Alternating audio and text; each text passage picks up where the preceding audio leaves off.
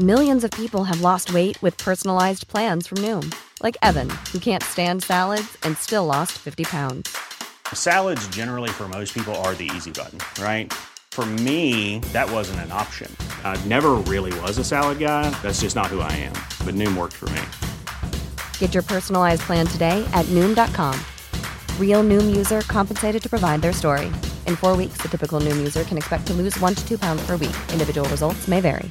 Hiring for your small business? If you're not looking for professionals on LinkedIn, you're looking in the wrong place. That's like looking for your car keys in a fish tank. LinkedIn helps you hire professionals you can't find anywhere else, even those who aren't actively searching for a new job but might be open to the perfect role. In a given month, over 70% of LinkedIn users don't even visit other leading job sites. So start looking in the right place. With LinkedIn, you can hire professionals like a professional. Post your free job on linkedin.com/people today.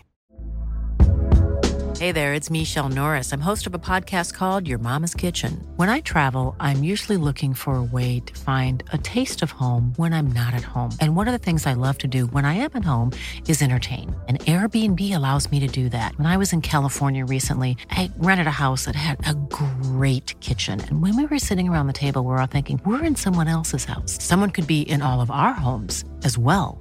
If you have a home, but you're not always at home, you have an Airbnb. Your home might be worth more than you think. Find out how much at airbnb.com/host.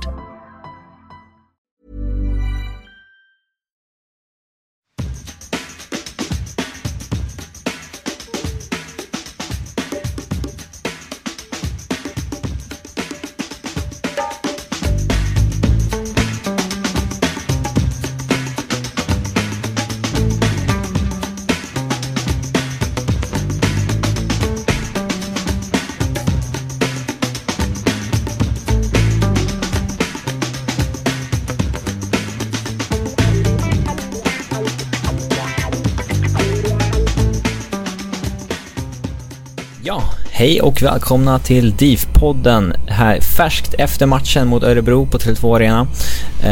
Tanken var att jag, Fabian och Tony skulle spela in. Fabian har dock fått något strul med sin dator. Han får inte igång den. Han hävdar att det är glapp i laddaren. Där kommit någon form av grus in i hålet på datorn så att han får liksom inte... Han har försökt få ut det med gem och skit enligt honom själv. Ja... Det är standard Fabian när vi ska spela in faktiskt.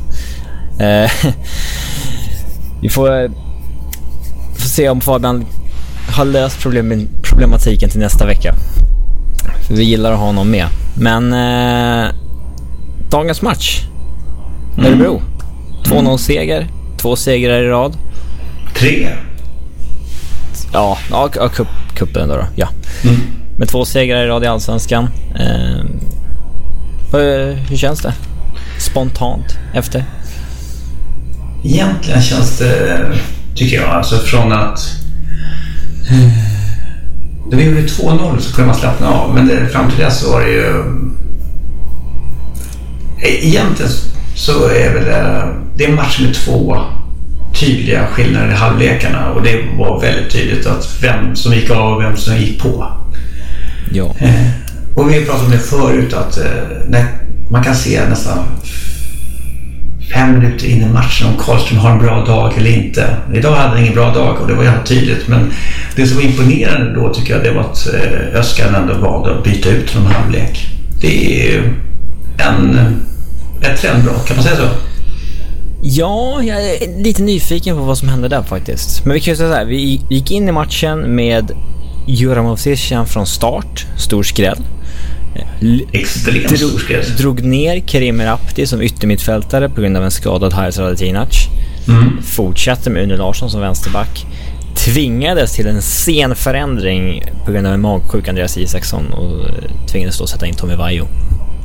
Men den måste komma väldigt sent, för när jag fick startelvan så var det ju en timme innan så var det Vaiho med. Ja, det läckte på sociala medier alltså 27 kanske. Okay, ja, alltså 20 minuter före matchstart att nej, det blir okay. Isaksson har gått av värvningen, såg jag Noah Bachner skriva då. Okay. Och ja, Men Oskar Jonsson verkade ändå varit på plats och redo att sitta på bänken, så att de kanske hade det lite i beaktning. Magsjuk. Så att hoppas han inte hängde för mycket runt laget. Men ja, min bild av första halvlek var så här att det var både för- och nackdelar med att flytta ner Merabti som yttermittfältare. Jag tyckte att det var kul att se att vi fick 2 yttermittfältare med både fart och kreativitet. Det kändes bra att se det på planen. Men vi fick inte ut så mycket av det på grund av att vi hade tappat Merabtis pressspel och liksom skicklighet där framme. Istället fick vi Jura och Tino som då, det syntes, de hade aldrig spelat ihop för det syntes liksom osynk i sin press, och det blev liksom en icke-fungerande lagdel så att säga. Och även om vi är det bättre laget första 20, vi skapar väl någon målchans, och sen så, alltså det är ju Merabtis nick på ett inlägg, och sen så har vi ju Jonathan Rings halvfriläge då i slutet på första halvlek. Men jag tycker Örebro, det känns som att de har ett större boll än oss i första halvlek, och även om de inte kommer till några avslut på mål förutom Besaras frispark då, som går rätt i skopen på Vajo, så känns det som att Örebro är snäppet vassare än oss i första halvlek. Så det var inte med jättestor trygghet jag gick in i paus. Vad kände du? Nej, jag håller nog med. Jag måste säga, när jag såg att Jura skulle starta matchen, tänkte jag, men det kanske blev för Bosse hade håsat honom lite grann i veckan här, att han var på gång, och men det kanske kommer, för vi vet ju att det finns kvalitet där. Men han känns väldigt mycket som en, vad ska vi kalla för, en old school anfallare.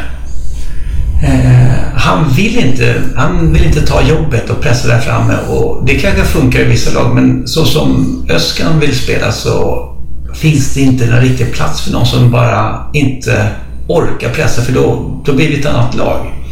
Det var exakt det Öskan sa också i den här, jag höll på att säga legendariska intervjun med Fabian Ahlstrand, men när han sa att Jura är inte i form, och så sa han ju att det kommer inte finnas utrymme för en spelare som inte ser till lagets bästa i liksom alla situationer, typ så. Och det var ju, jag kan ju förstå vad han menade. Sen kan man ändå se att han har kvaliteter liksom, när de gör det här kortpassningsspelet, och han har fin teknik liksom, det kan man se liksom. Det var ju några fina väggspel typ så. Men jag var ändå inne på första halvlek att där borde vi nog byta i paus liksom. Man kan ju ursäkta sig med att han kanske fortfarande inte orkar spela 90 eller så. Men jag kände att det där kan man inte göra nu. Alltså, har han varit hos oss 2 månader nu? Ja, kanske. Men är man inte up to speed efter 2 månader, då är man ingen professionell fotbollsspelare. Nej, nu handlar det väl om ren prestation, skicklighet egentligen. Ja, min bänkare var inne på att han fick en spel, det var tydligt, men att han gick ut för att han var så dålig. Ja. Någonstans där, lite grann som om du kommer ihåg när Janne Tauer vart upprullad av Mutumba, så fick han också en skada i vad som gå ur. Det var nästan lite samma känsla att det satt inte där. Det funkar inte. Han kan inte spela. Han gjorde lite ansträngningar i början på att låtsas pressa, men väldigt fort föll han tillbaka till att det är så uppenbart att han vill inte jobba på det sättet, och det syns. Och när inte alla pressar så är det meningslöst. Jag hade en lite brödraduell på ena kanten också med Jonathan Ring och Sebastian Ring. En halv straffsituation kan man väl säga också. Men jag tror Jonathan har rätt där, att han är på bollen först. Ja, vi såg det på läktarna. Alltså, det där hade... Ja, det finns situationer man inte var jätteupprörd över det där straffen då faktiskt. Live tyckte jag det känns så, det där var farligt. Men sen på lite närmare repriser så tyckte jag att man såg att han... Ja, jag har sett reprisen. Ja, så att, det var nog inte straff. Nej, men okej, men bra. När Jura går av kring minut 40, Kostica kommer in, kändes det som ett naturligt byte då, tyckte du? Finns inte så mycket. Nej. Trodde du på Badji? Ja, jag hade nog... Men först när Kostic kom in, då var han på topp. Men sen bytte han ju. Så Kerim tog hans platsen. Och då kändes det, nej, alltså, han har inte varit i form. Så jag hade nog hellre faktiskt sett Badji, måste jag säga. Trots att jag tyckte förut att spela nu, Kostic köpa sig i rätta position, men han är inte riktigt med harmoni med sig själv, tror jag. Sen, då kommer pausen. Då gör vi det här bytet redan i paus. Karlström ut, Walker in. Och det kan ju röra sig om någon skavanker eller skada på Karlström, men om det inte gör det så tycker jag att det är modigt byte av Özcan, för jag tycker att det är ändå så här, det syntes i första halvlek att nej, Karlström kommer inte ha en bra dag, det fanns sirapstempo på innermittfältet. Det här kommer vi göra ett byte. Det är ändå, i 70:e tänker jag. Ja, men liksom så här, det är lite logiskt att man väntar. Alltså, men nej, han kliver fram och gör det redan i paus. Dessutom har vi redan tvingats göra ett byte på grund av skada, så att vi liksom då har vaskat våra bägge byten efter liksom, i paus.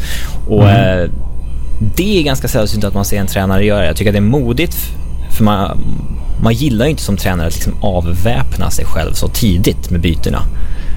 Speciellt inte när man har Jonas Olsson också på plan, så man vet aldrig om han håller 90 liksom. Nej, vilket inte gjorde.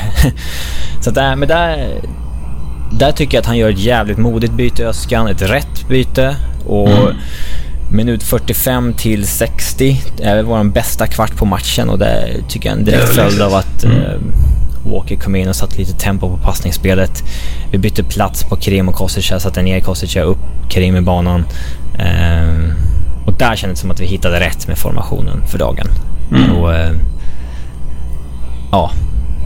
Och då började vi faktiskt skapa lite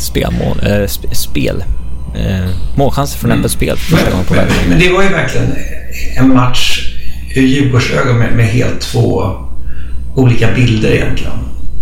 Och det kanske inte bara beror på att Kevin Walker kom in istället för Karlström, men det vart en scenförändring ändå.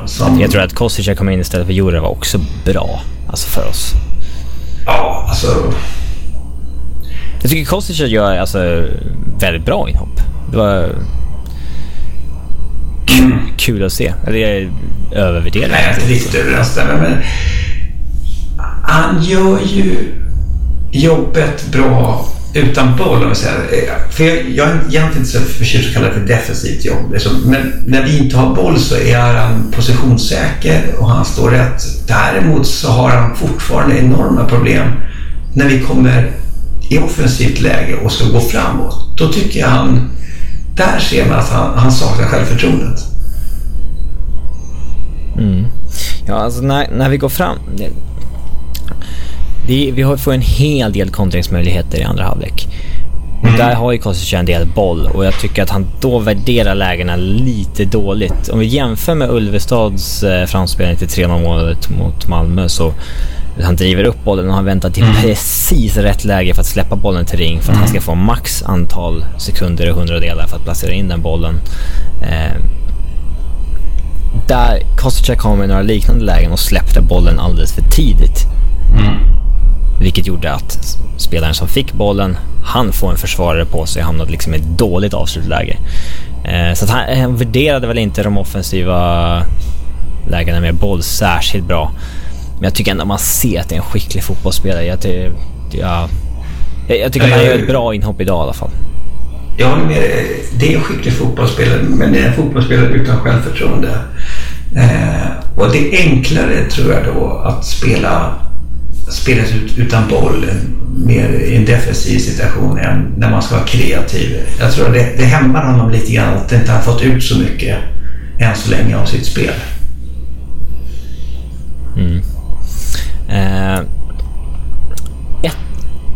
Jag sa ju tidigare att vår första kvart på andra halvlek är vår bästa. Och det är när den perioden börjar dö av lite grann, det är ju då målet kommer. Tinos solomål. Schysstaste solomålet sen Sam Johnson mot Häcken 2016 kanske. Okej, den ja. Eller 2015 kanske. Ja, vilket är nu. Ja. Men den är ju... det här är egentligen, om man hade några dubier kring Tino sen tidigare, så måste det vara helt bortsopat. Det hänger ju 2-3 gubbar på honom och han drar ifrån sig, rycker in straffområdet och fintar bort ytterligare en och sätter den perfekt. Det här är ju ett klassmål rakt igenom. Och just det man hoppas på att få ut av en spetsspelare egentligen. Vi diskuterade förra podden här. Jag sa att jag tror inte han kan göra så mycket mer än 10 mål per säsong, men det här är ju exakt det jag personligen efterfrågar är en toppstriker egentligen, så kunna göra det här egenmålet som inte är det är ingen chans, det är ingenting som någon annan hjälper till med. Han gör det här helt på egen hand. Det här är det som är avgörande för att kunna lyfta ett lag i en situation där det är stiltje egentligen. Så jag tycker det är fullständigt briljant rakt igenom. Men har han inte gjort en 3-4 rejäla solomål? Jo, men jag vet, du sa det förra gången. Jag var tvungen att kolla upp det. Men han är kanske matchvinnare ändå. Jag har inte sett honom som det förut. Ja, men så här solomål. Han gjorde ju något i någon match när vi ligger under med 3-0 i 90:e minuten. 2016 där när han lobbar den över 2 försvarare fram och tillbaka och dunkar in den i bortre typ. Så det är ändå så här embryon av världsklass liksom i sådana ögonblick, och då det är svårt att inte hoppas väldigt hårt på en sån kille i de ögonblicken. Nej, men det är det här man behöver. För vi är inget lag som producerar så många målchanser per match ännu. Ja, inte just nu. Och då är det så viktigt att man förvaltar dem, för jag tycker vi kastar bort ganska många lägen när de går efter vårt 1-0 mål, de försöker gå på. Så har vi flera. Vi har ju 7-8 bra kontringslägen att stänga matchen, och liksom vi spelar inte fram den bästa möjligheten någon gång liksom. Utan vi hamnar i ett dåligt avslutsläge eller någonting när vi kommer 4-3. Och återigen lite grann så är det Beijmo som har svårt att värdera hur han ska spela in flera gånger. Ja, han har problem med offensiven. Jag tycker han ställs ju inte på någon prov defensiv direkt. Det hade varit intressant att se honom mot Michael Omo istället för Une. Men ÖSK har ingen anledning att spela Omo mot Beijmo när de kan spela honom mot en felfotad ytterback istället. Självklart inte. Men det har varit intressant att se den duellen. Men defensivt så tror jag vi är alla överens om att där är ju Beijmo i sitt naturliga entitet liksom. Men det är framåt som jag tycker inte funkar fullt ut. Alltså, han visar ju anfallslustan idag. Alltså, han är ju... Idag är han mycket, mycket bättre. Och på slutet så slutar med att stanna upp vid boxen. Då körde han, alltså sista 10 minuterna, då körde han hela vägen ut till kortlinjen och sen slog in. Det blir mycket bättre istället för att han ska stanna av. Vi tappar tempo. Så hellre det och att det misslyckas, för då händer ju någonting i alla fall.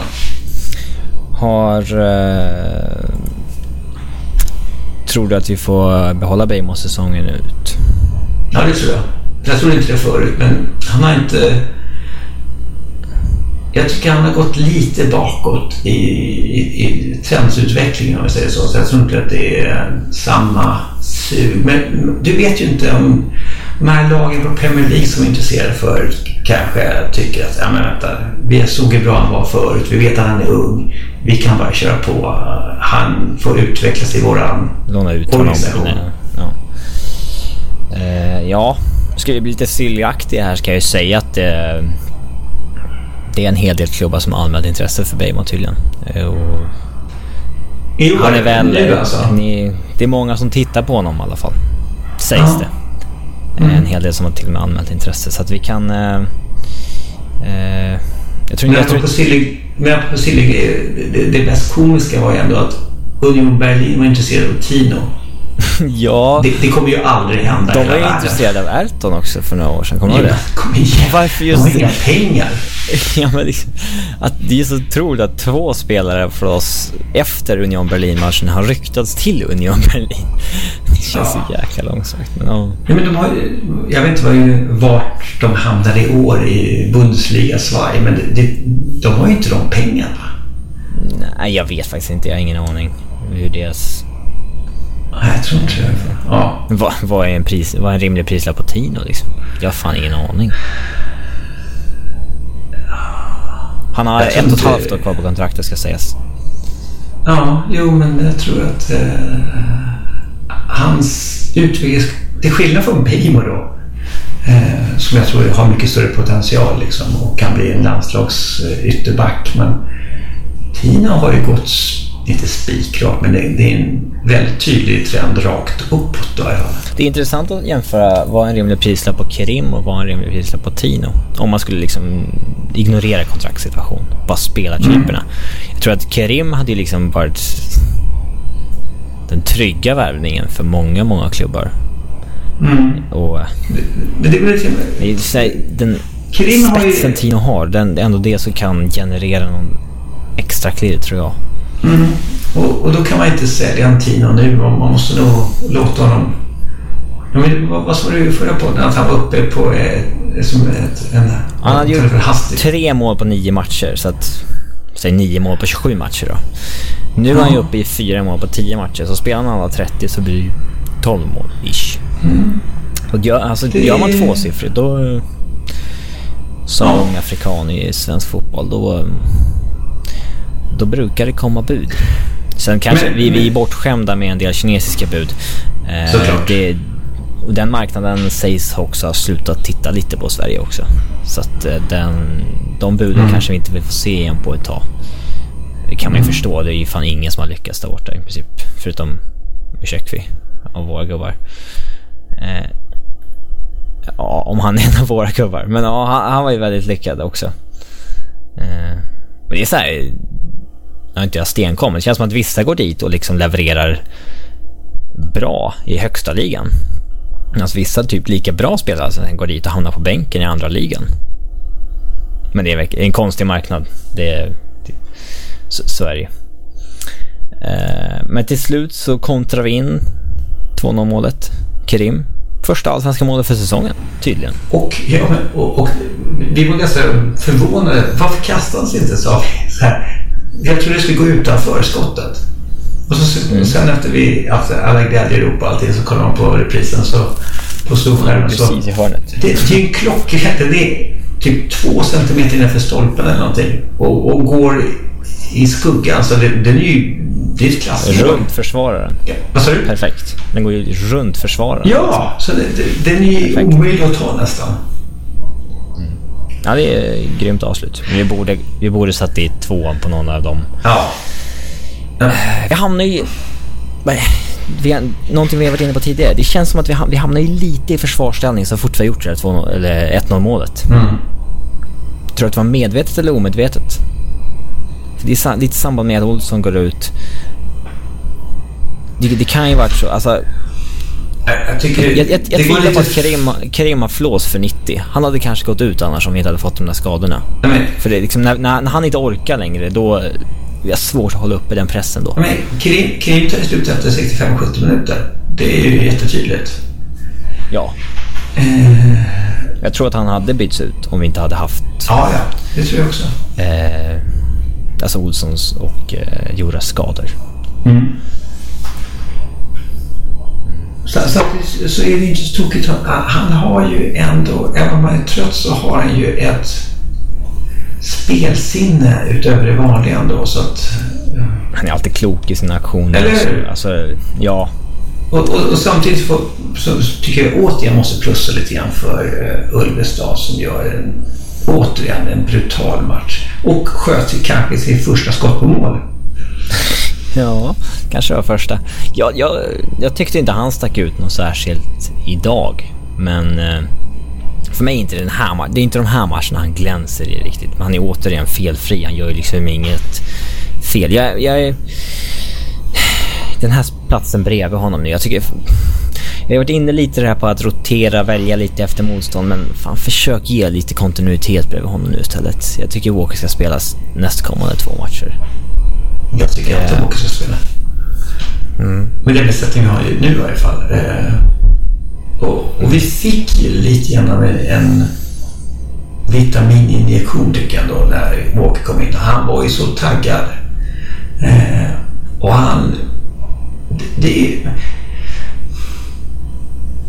vi pratade förra gången också att förut har det varit liksom att Walker var grovjobbare lite grann. Karlström ska vara kreatör, men jag tycker inte det stämmer. Jag tycker... Ja, alltså det känns som att de har haft lite... Alltså Walker tog ju rollen lite som köttaren bredvid Kim. Men det var mer naturligt. Men när han spelar bredvid Ulvestad, då är det han som ändå ska stå för det lite små kreativa. Han har ju... Jag tyckte han hade lite problem med liksom att med tempo i passningsspelet ibland när han liksom var ny allsvenska, men nu tycker jag inte han har det. Och han är så jävla klok i sina aktioner hela tiden. Han kan vara upp och pressa och liksom i princip vinna bollen högt upp i banan, och för att det känns som att han ofta är smartare än sin motståndare.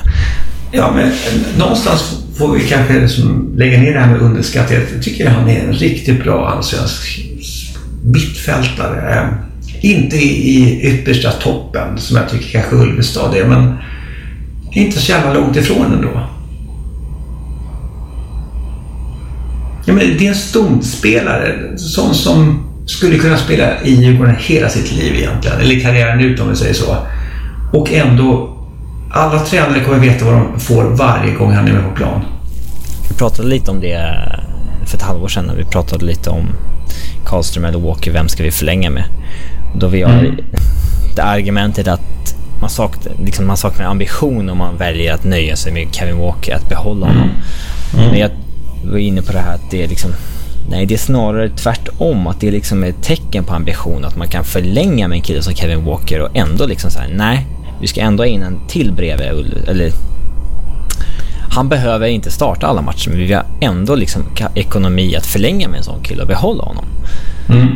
Att liksom förbättra position 12, 13, 14 i truppen som vi inte haft råd med tidigare. Som liksom, där liksom AIK har varit fenomenala senaste 10 åren liksom, på att liksom ha startat och spelare på bänken. Och där är vi nu tycker jag. Vajo behöver inte göra någonting. Svårt att säga så mycket. Nej, men någonting måste jag säga. För det första... Bra vänsterfot. Ja, jag är tryggare med bollen än Isaksson. Det ska... Ja, men du snor i mina ord här. Det var exakt det jag skulle säga. Och han är iskall. Liksom. Han får ju knappt spela en enda match. Förr tiden fick de reservmålvakter i alla fall spela i kuppen. Han får inte spela i kuppen heller. Men han är ju iskall i de här situationerna och spelar väldigt vårdat och självklart med fötterna. Jag är ju grymt imponerad. Han satte sig inte på prov någon gång. Vilket är skönt, för vi vet att han har inte samma höjder som Isaksson har. Men jag var väldigt förvånad på ett positivt sätt av hans självklarhet agerandet.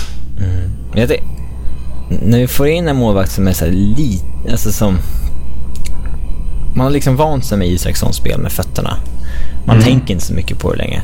Men när varje kommer in i en match och bara liksom är ett par hack bättre på det, även om man är en klart sämre målvakt i övrigt, så då tänker ändå jag alltså så här, fan, den målvakten vi ersätter Isaksson med, nu är det fan dags att skaffa någon som är liksom vass på fötterna, för det är liksom det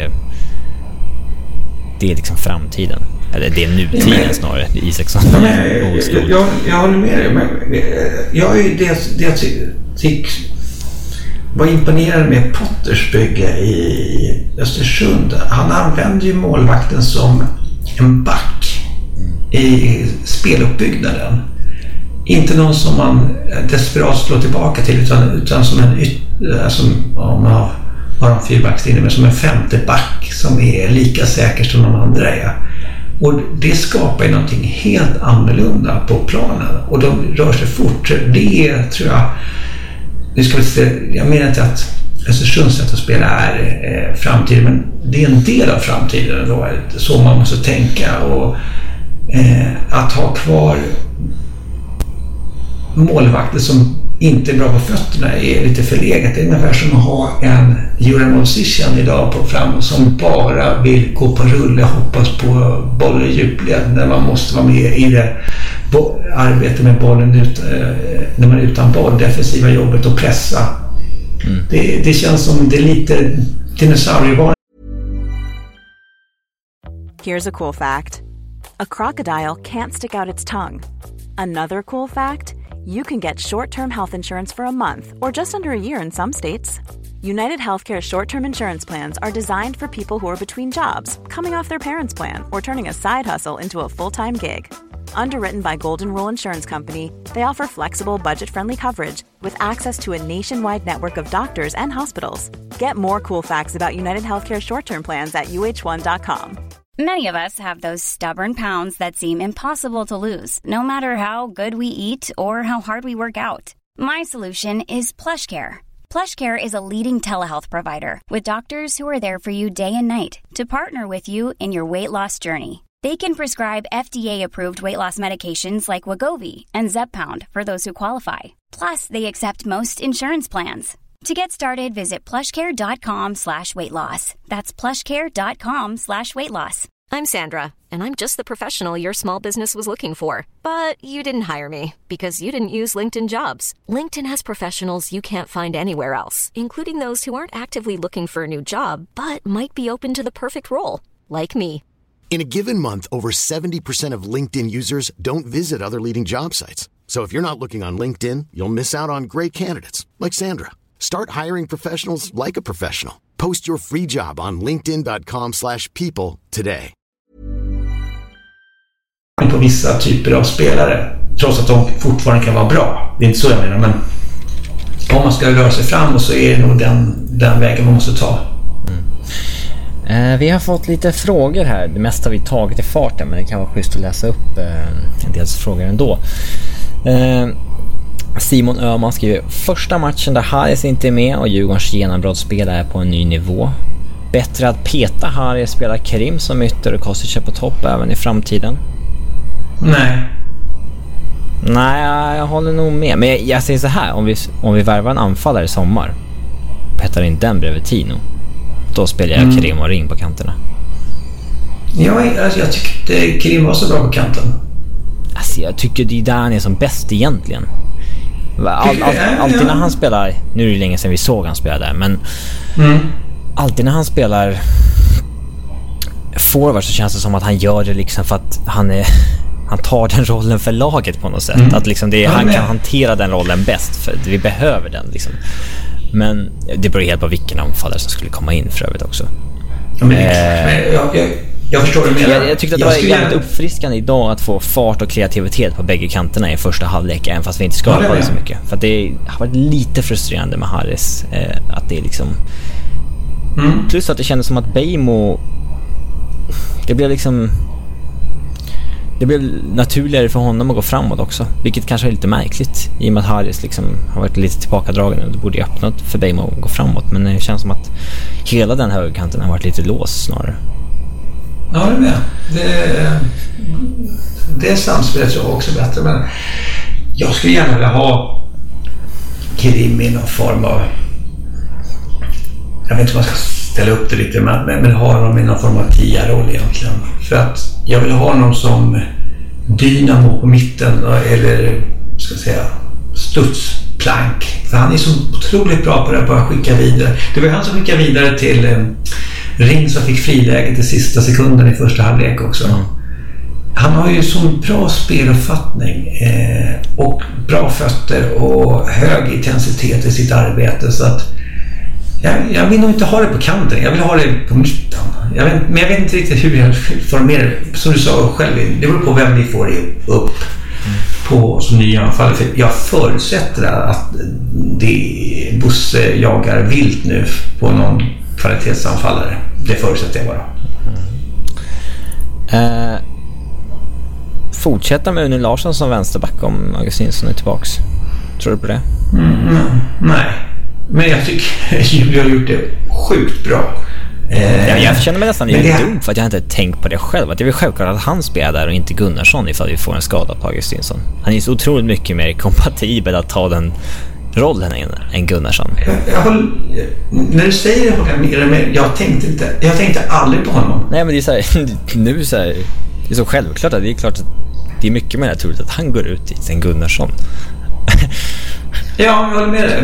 Däremot, det jag tycker att han är fortfarande, vilket är jättelogiskt, men han är fortfarande lite för feg. Han tar sig offensivt, tycker jag. Långt fram i banan vid ett par tillfällen idag.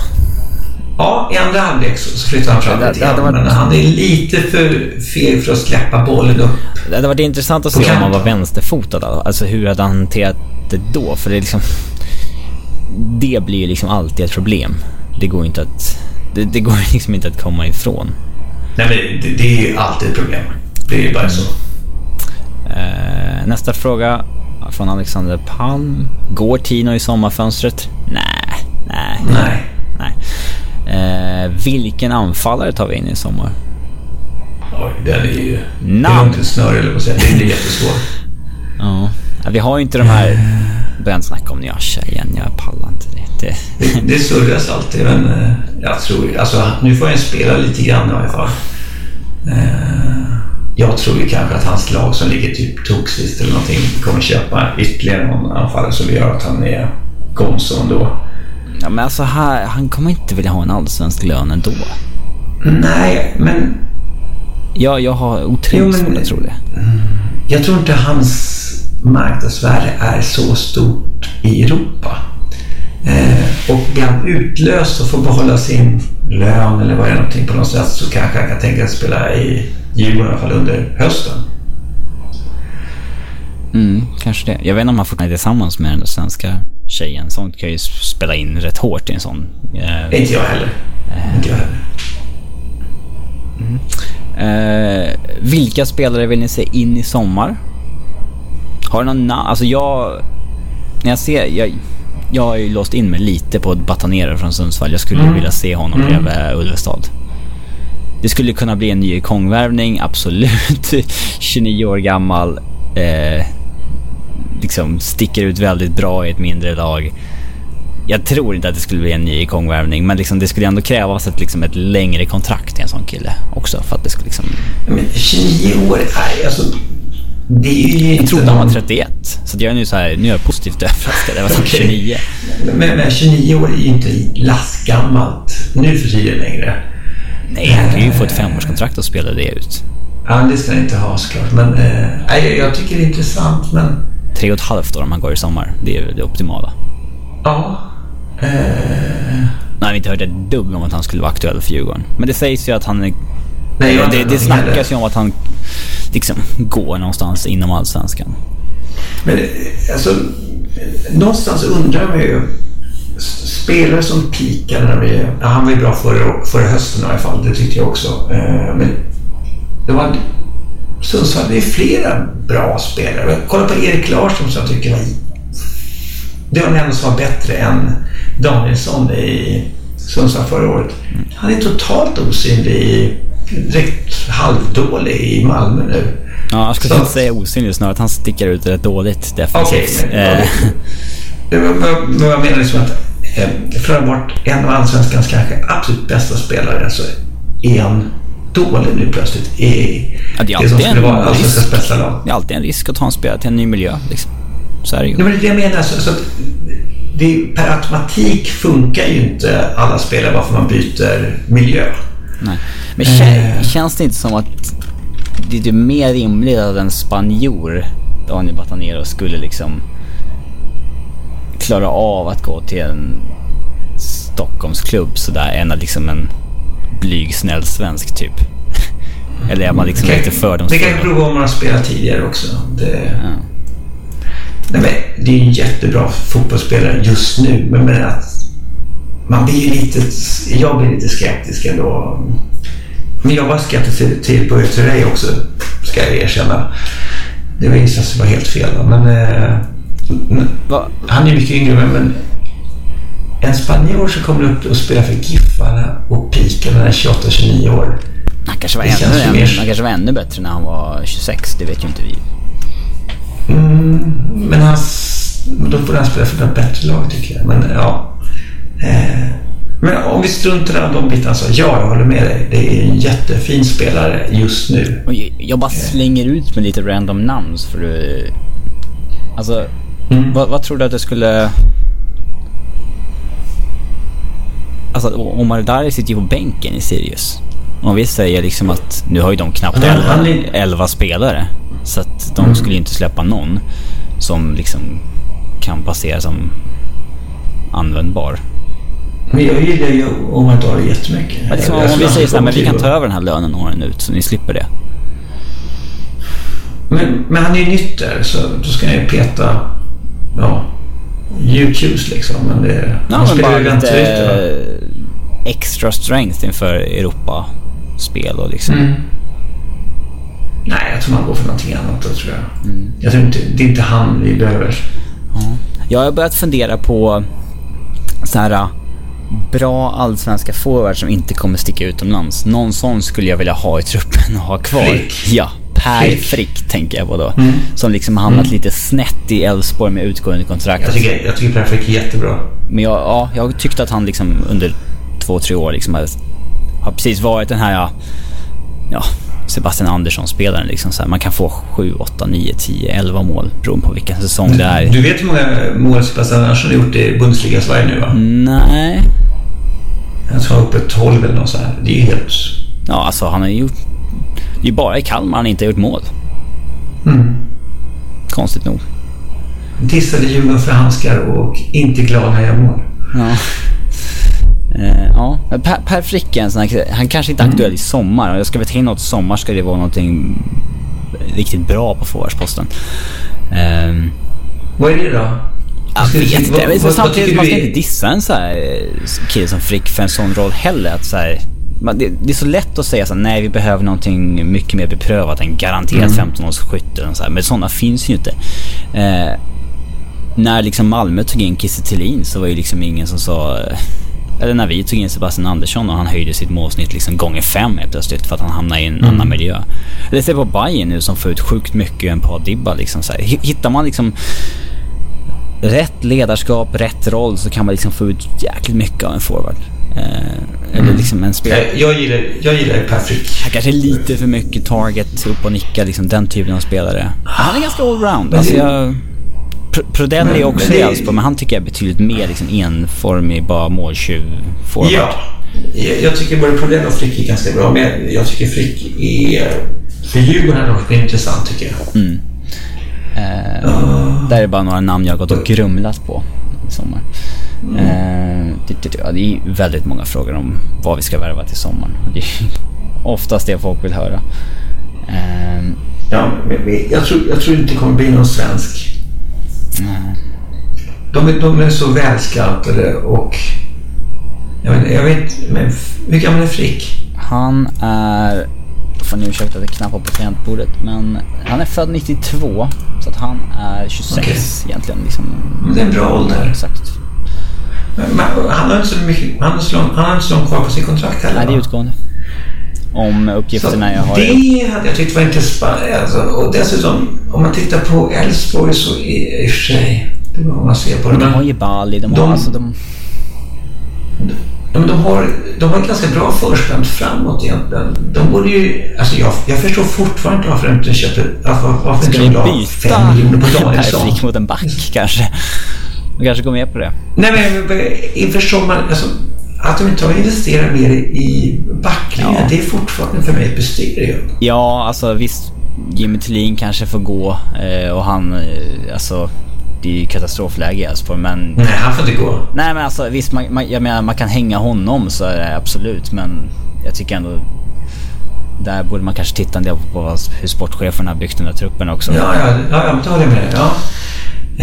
Jimmy Thelin kommer inte få kicken, kan jag säga på en gång. Nej, jag tror inte jag tycker inte att han ska ha. Han kör året ut. Om väljer man att satsa på en trend. Mirakulöst på något sätt att Elfsborg skulle åka ut, då får han kicken. Men annars så... Det här är ett återstartsår för dem. Jag tror till och med man kan tänka sig släppa Frick för en peng.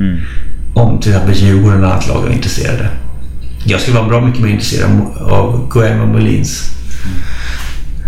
Absolut. Men där hörde jag att Bayern har lagt ett bud. På vem? Molins. Okej. Ja, det är svårt att veta vad man tycker. Vad är prislappen? Finns det andra lag man konkurrerar med där? Vi hörde att Djurgården har tackat nej, men vad har vi för andra alternativ? Men jag hör att det är intressant. Att vi inte har tackat nej? Nej, att de egentligen inte fått ett riktigt erbjudande att du vet, är ni intresserade? Ja, jag vet inte, det beror på ungefär så. Medan om jag förstått saker så har Bayern lagt ett bud. Okej. Kontrakt på bordet. Jag vet inte om det stämmer. Vad fan ska Bayern? De har ju fan för många bra offensiva spelare just nu. Men inför säsongen sa vi inte vi har för mycket mittbackar, sa vi inte det? Jag sa nog inte det. Men... Nej, jag sa det i alla fall. Men det visar sig att vi använder varenda backfel. Jag vet, alltså, visst, Hamad ut, Målins in, så får de stuva om lite hur de spelar kanske. Men ja, det... Hamad försvinner i sommar. Kanske. Jag tror också. Jag skulle inte våga svära på det. Sen måste jag säga att om vi ska bara prata, jag har ju bara sett honom en match och det känns ju lite lärligt, men vad heter han? Segida? Ja, Segida i Dalkurd då. Han var ju jättespännande tycker jag. Det var, varenda gång han fick bollen, det var ju som en energize. Det var lite grann han har samma intensitet som Kerim hade. Och han var hela tiden framåtlutad och skulle in mot boxen hela tiden. Jag tyckte det var... Men jag har bara sett på en match. Men jag var väldigt imponerad. Intressant tycker jag, definitivt. Fast de släpper väl inga spelare. De behöver inte ställa någonting. Nej, de vill ju... Alltså de skulle ju snarare kunna betala dyrt i sommar för att få någon som ser till att de hänger kvar. Ja, det är det jag menar. Det är det viktigaste de har, att hänga kvar, och då släpper de inte någon som tror de kommer hjälpa det i det projektet. Nej. Däremot om de skulle skicka Valentic, tränaren. Så det är ändå en tränare som jag säger, du vet, lite som när Halmstad skickade Jens Gustafsson och AIK var lite smarta där och så, men det där är en vettig kille. Han tar vi in, vi får se, vi kanske bara får ha kvar någon som assisterande i något halvår eller så innan han får ett nytt managerjobb, men det pratas mycket gott om Valentic som tränare, som liksom en kille som håller hög nivå på träningarna, alltså liksom bra utveckling på spelare och liksom den biten. Det sades ju att han var egentligen den som skötte hela träningsbiten i BP när Mellberg var där. Det är också stark process. Det är så, ja, liksom försöka snappa upp den kompetensen kanske om han skulle ryka. Men nu spekulerar jag, tänker jag bara högt. Fick jag välja en spelare alltså som var någorlunda möjlig, så hade jag varit under varandra då. Ja, han är bra. Han är jättebra. Han eller Frans Brorsson. alltså så den är ju så. Jag förstår inte hur han lyckas. Jag tycker lite synd om Frans Brorsson nu. Han hade liksom ett gött liv som Malmö-pågen som kunde liksom passera som fjärde mittback i Malmö och vinna lite titlar och liksom bo hemma hos mamma och sådär, men och så nu har de liksom Rasmus Bengtsson blivit skadad, Lasse Nilsson en dålig spetsvärvning, de har gått på 3 mittbackar istället för 4, och så får han spela massor och bli helt exponerad för att han inte håller på den nivån. Det är jättekonstigt. Det sägs att Malmö är på Östersunds mittback Sotto Paganopoulos. Precis som den dragkampen kanske kan bli svår att vinna. Desperat FCK som har hamnat 20 poäng efter Bröndby och ska satsa uppåt igen. Fast det är intressant, för jag har ju lyckats som Erik Johansson till Djurgården. Ja, men det är lite så att Torgen som en till Djurgården rykte. Alltså det är lite på den nivån, jag vet fan. Alltså det måste... Torgen har jag tror många gånger från, i mitt tycke, bra människor som inte snackar för mycket skit. Men, så det fanns säkert något där, men det kommer aldrig hända. Det är för sent, tror jag. Ja, det kanske var 10% aktuellt under något fönster under någon särskild omständighet att han går på lån de månaderna typ, alltså inte att han liksom har byggt hus i Stockholm och bara väntar på läge att signa kontrakt med Djurgården liksom. Men han får ju fortfarande inte spela liksom. Det är ändå kommer han starta i VM. Men vi har ju inga bättre anfallare. Jag tycker det är konstigt. Nej, kanske inte har. Nej. Tino har gjort landskamper för... Nej, jag skojar. Nej. Krim för övrigt, han nobbade i Tunisien att spela VM. Där blev jag väldigt förvånad. Det var det. Ja. Jag tror att han kommer att spela A-landslag för Sverige VM någon gång. Eller EM. Jag tror att han valde att... Det är så här, han får inte många chanser till att spela VM. Men sen vet inte jag om det var liksom en plats som 22 i truppen. Jag tror att han har ambitionen att spela svenska landslaget. Om han når dit är en helt annan sak. Jag tror han valde den vägen. Jag tror att han missade sin enda chans att spela VM här. Men jag vet inte om de erbjuder honom plats 22 i truppen eller plats 11 i truppen. Jag snackar med någon som har lite bättre koll liksom på tunisisk eller nordafrikansk fotboll. Känner du någon som har bra koll på tunisisk fotboll? Nej, men som hade någorlunda koll, eller påstod sig ha uppehåll, så att det var, de har ganska dålig kvalitet i Tunisien. Okej. Så jag tror det hade inte skadat honom för eventuella utlandsklubbar att kanske få några minuter i ett VM. Nej, men börja bygga på en landskampskvot, det hjälper alltid till när man ska... Det tror jag. Jag tror hellre han vill ses som en svensk fotbollsspelare, en tunisisk fotbollsspelare i folks ögon liksom, när de ska värderas. Det tror jag. Det är lite stökare med afrikanska fotbollsspelare. För han är ju svensk. Ja, det är han ju. En grej vi glömde från matchen som Nils gärna vill att vi ska börja med, det är att vi ska utse man of the match varje gång. Och jag är sugen på att säga Danielsson eftersom vi glömde hylla honom eftersom han var så jävla bra igen. Men Tino är bäst. Tino och Kim är liksom... Händer det inte för dem så händer det inte för oss liksom. Det är där det måste hända liksom. Men lite grann, jag är ju väldigt svag för Ullestad liksom, men han avgör ju sällan matcher själv, utan han är ju stabiliteten, navet på mitten.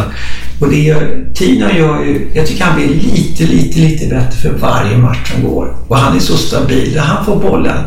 Det är lite som Jones handbollsklister på bröstet. Han tar emot den och han bara äger bollen och det går knappt stationer. Och han har bra avvägningar på passningar. Han är väldigt duktig på att låta motståndarna springa förbi honom och så släpper han dem bakom dem. Han är ju väldigt spelintelligent och jag tycker han är jättebra. Och målet han gör idag, det är ju yppersta allsvensk klass. Så är det bara. Så att han man of the match för mig i alla fall är Tino. Definitivt, jag håller med. Och ett nytt segment som också Nils vill att vi ska börja med i podden, det är att vi ska ha en DIF-tombola. Jag har alltså förberett en hatt här med namnen på alla spelare som har just spelat allsvenska minuter för Djurgården på 2000-talet. Ja, bra.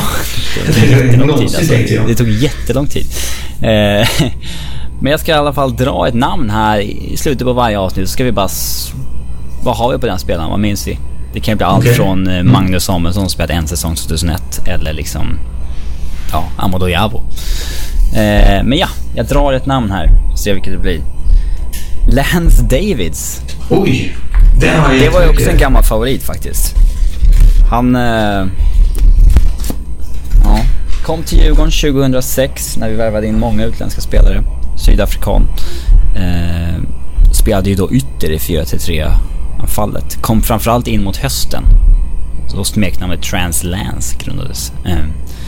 Han gjorde väl mål 4 matcher i rad eller någonting då. Men den stora grejen var ju vi skulle ju värva Krino.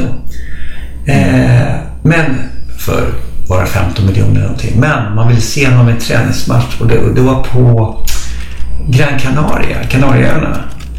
Och då tog man in ytterligare en provspelare som var Lance Davids. Krino gick sönder efter 30 minuter och gjorde inget väsen av sig, men det spelade tydligen ingen roll för vi värvade honom ändå. Lance Davids var jättebra i den matchen. Så det var han som stack ut. Och det var han som visade sig vara den bra värvningen. Även om Krino egentligen gjorde 8 baljor första året eller någonting. Så han var inte så tokig ändå, men inte perfekt med pengarna. Men jag Lance Davids är en av mina favoriter, kanske tar i, men lite underskattade favoriter som jag tyckte var en bra fotbollsspelare som gjorde mycket bra på Djurgården då. Ja, han började som yttre 4-3. Sen kommer jag ihåg att han flyttades ner som högerback när Concha såldes. Oj, det kommer inte jag ihåg. Jag spelade ju Sölvi där först några matcher. Ja. Sen så flyttade Lance ner dit för att det var ju mycket mer naturlig ytterback som vi hade på den tiden då. Sen spelade han ju defensiv mittfältare i Sydafrikas landslag. Han var ju liksom ganska bra landslagsspelare där på den tiden. Och det var synd att han inte blev kvar i Djurgården längre. Han gjorde ändå 64 matcher i Djurgården, säger jag här, men... Nej, men jag gillar Lance Davis mycket, eller Davids tror jag han heter egentligen, men det var ju... Nej, men det var en bra värvning. Jag vet inte, han var 2 år, var det? 3 år kanske? Ja, 2006, 2007, 2008. Ja, 2008 då havererade ju allting, så det var inte konstigt. Ja, då hoppade han runt på många positioner i det laget, kan jag säga. Högerback i ena matchen, sen kom Haging ut, skulle vara högerback. Ja. Men det var väl efter det han kom... Det var väl efter Djurgården han spelade landslaget, var det inte det? Eller var det... Nej, både och, tror jag. Okay. Hans landslagscredits är från 2004 till 2010. Jag får att han säger efter studsade runt i Sydafrika, gick till någon belgisk klubb eller holländsk klubb en sväng. Han avslutade karriären när han var 30. Det var ganska tidigt. Eller väldigt tidigt. För att vara en så pass bra spelare. Ja, men han har goda minnen från. Jag minns att han pratade rätt bra svenska också. Ganska... Fast ingen har pratat så bra svenska som Sheridan Allen. Han pratade perfekt svenska efter ett halvår. Det är helt galet. Ja, verkligen. Ja. Men ja, vi stänger ner för idag. Nästa match har vi mot Göteborg, va? Sen har vi Sirius efter det. Båda är på bortaplan. Göteborg har ju inlett 4 vinster, 4 torsk. Lite i ingenmansland. Jag tycker Poja har fått... Poja gör någonting intressant med Göteborg ändå. Ja, jag tycker... De nämnde det i 3-5-2 också, att han har varit ute och svingat lite grann. Och det är liksom så här... Han har ändå varit bra på att skapa debatt om grejer. Liksom. Ja, men var det han som svingade mot Malmö? Ja, exakt. 500 miljoner på banken. Och bara inlägg. Ja. Det tror jag ändå satte en del press på MP där. Alltså, för då blev det en jävla hets från Malmö support som att de bara stod inlägg och liksom så här. Det stämmer. Det kändes inte som att det hade gnällt så mycket på det tidigare. Men det var det så här... Ja, speciellt eftersom de vann den matchen också i Göteborg. Ja, efter det har vi Sirius. Vinner vi de här 2 sista matcherna, då har, alltså, du är ju inte kört på något sätt. Då har vi häng på liksom tabellen resten av sommaren. Alltså, jag vill ju vara optimist, men du har ju sagt att säsongen är körd. Men vinner vi de här 2 sista, då har vi ju ändå häng. Jag tänker säga att resten av säsongen handlar om att förhoppningsvis kunna komma 3, eventuellt 4 och förstöra för AIK Hammarby. Ja, derbyn är fan otroligt viktigt. Alltså viktigare än någonsin. Ja, där måste vi sätta käppar i hjulet för någon av dem i alla fall. Fast samtidigt, alltså, så långt det händer ju mirakel ibland också. Det var ju kul om vi fick det. Ja, alltså vi hade ju bara 1 poäng mer än så här vid det här tillfället i fjol. Ja. Så att vad fan, det borde inte hänga läpp allt för mycket. Och förhoppningsvis går ju vi stärkt ur sommaren. Jag tror det, och jag tror det kommer hända spännande saker på transferfönstret, och jag tror att det blir enormt roligt med första Euroleague bortamatchen också. Det kommer hela våran förening och familjen kommer ljusna upp, tror jag. Det kommer bli otroligt roligt. Det har ju, det var väl sist 2008 efter Flora. Precis, det är 10 år sedan. Några av mina polare åkte på den. Jag var liksom precis före. Jag började åka på det mesta 2009. Men jag var 17 år 2008. Det var inte riktigt så här. Man undrar alla yngre som inte varit med. Det är ju... min generation har inte varit med om mycket kul. Alltså, så det är därför man undrar alla som inte har varit med, som inte varit med i Turin eller Köpenhamn eller de här. Det var ju magiska tillfällen. Ja, de säger det. Ja. Vi hoppas vi kan spela in igen efter Göteborg. Det vore skoj. Nej, det kan jag inte förresten. Jag var i Mallorca då. Ja, okej. Då får fan Fabian ha löst ett grus i ingången till datorn. Ja, det får en vecka lite börja fixa. Ja. Men tack för idag då. Så tack själv. Får se när vi hörs nästa gång. Tack. Hej. Tack.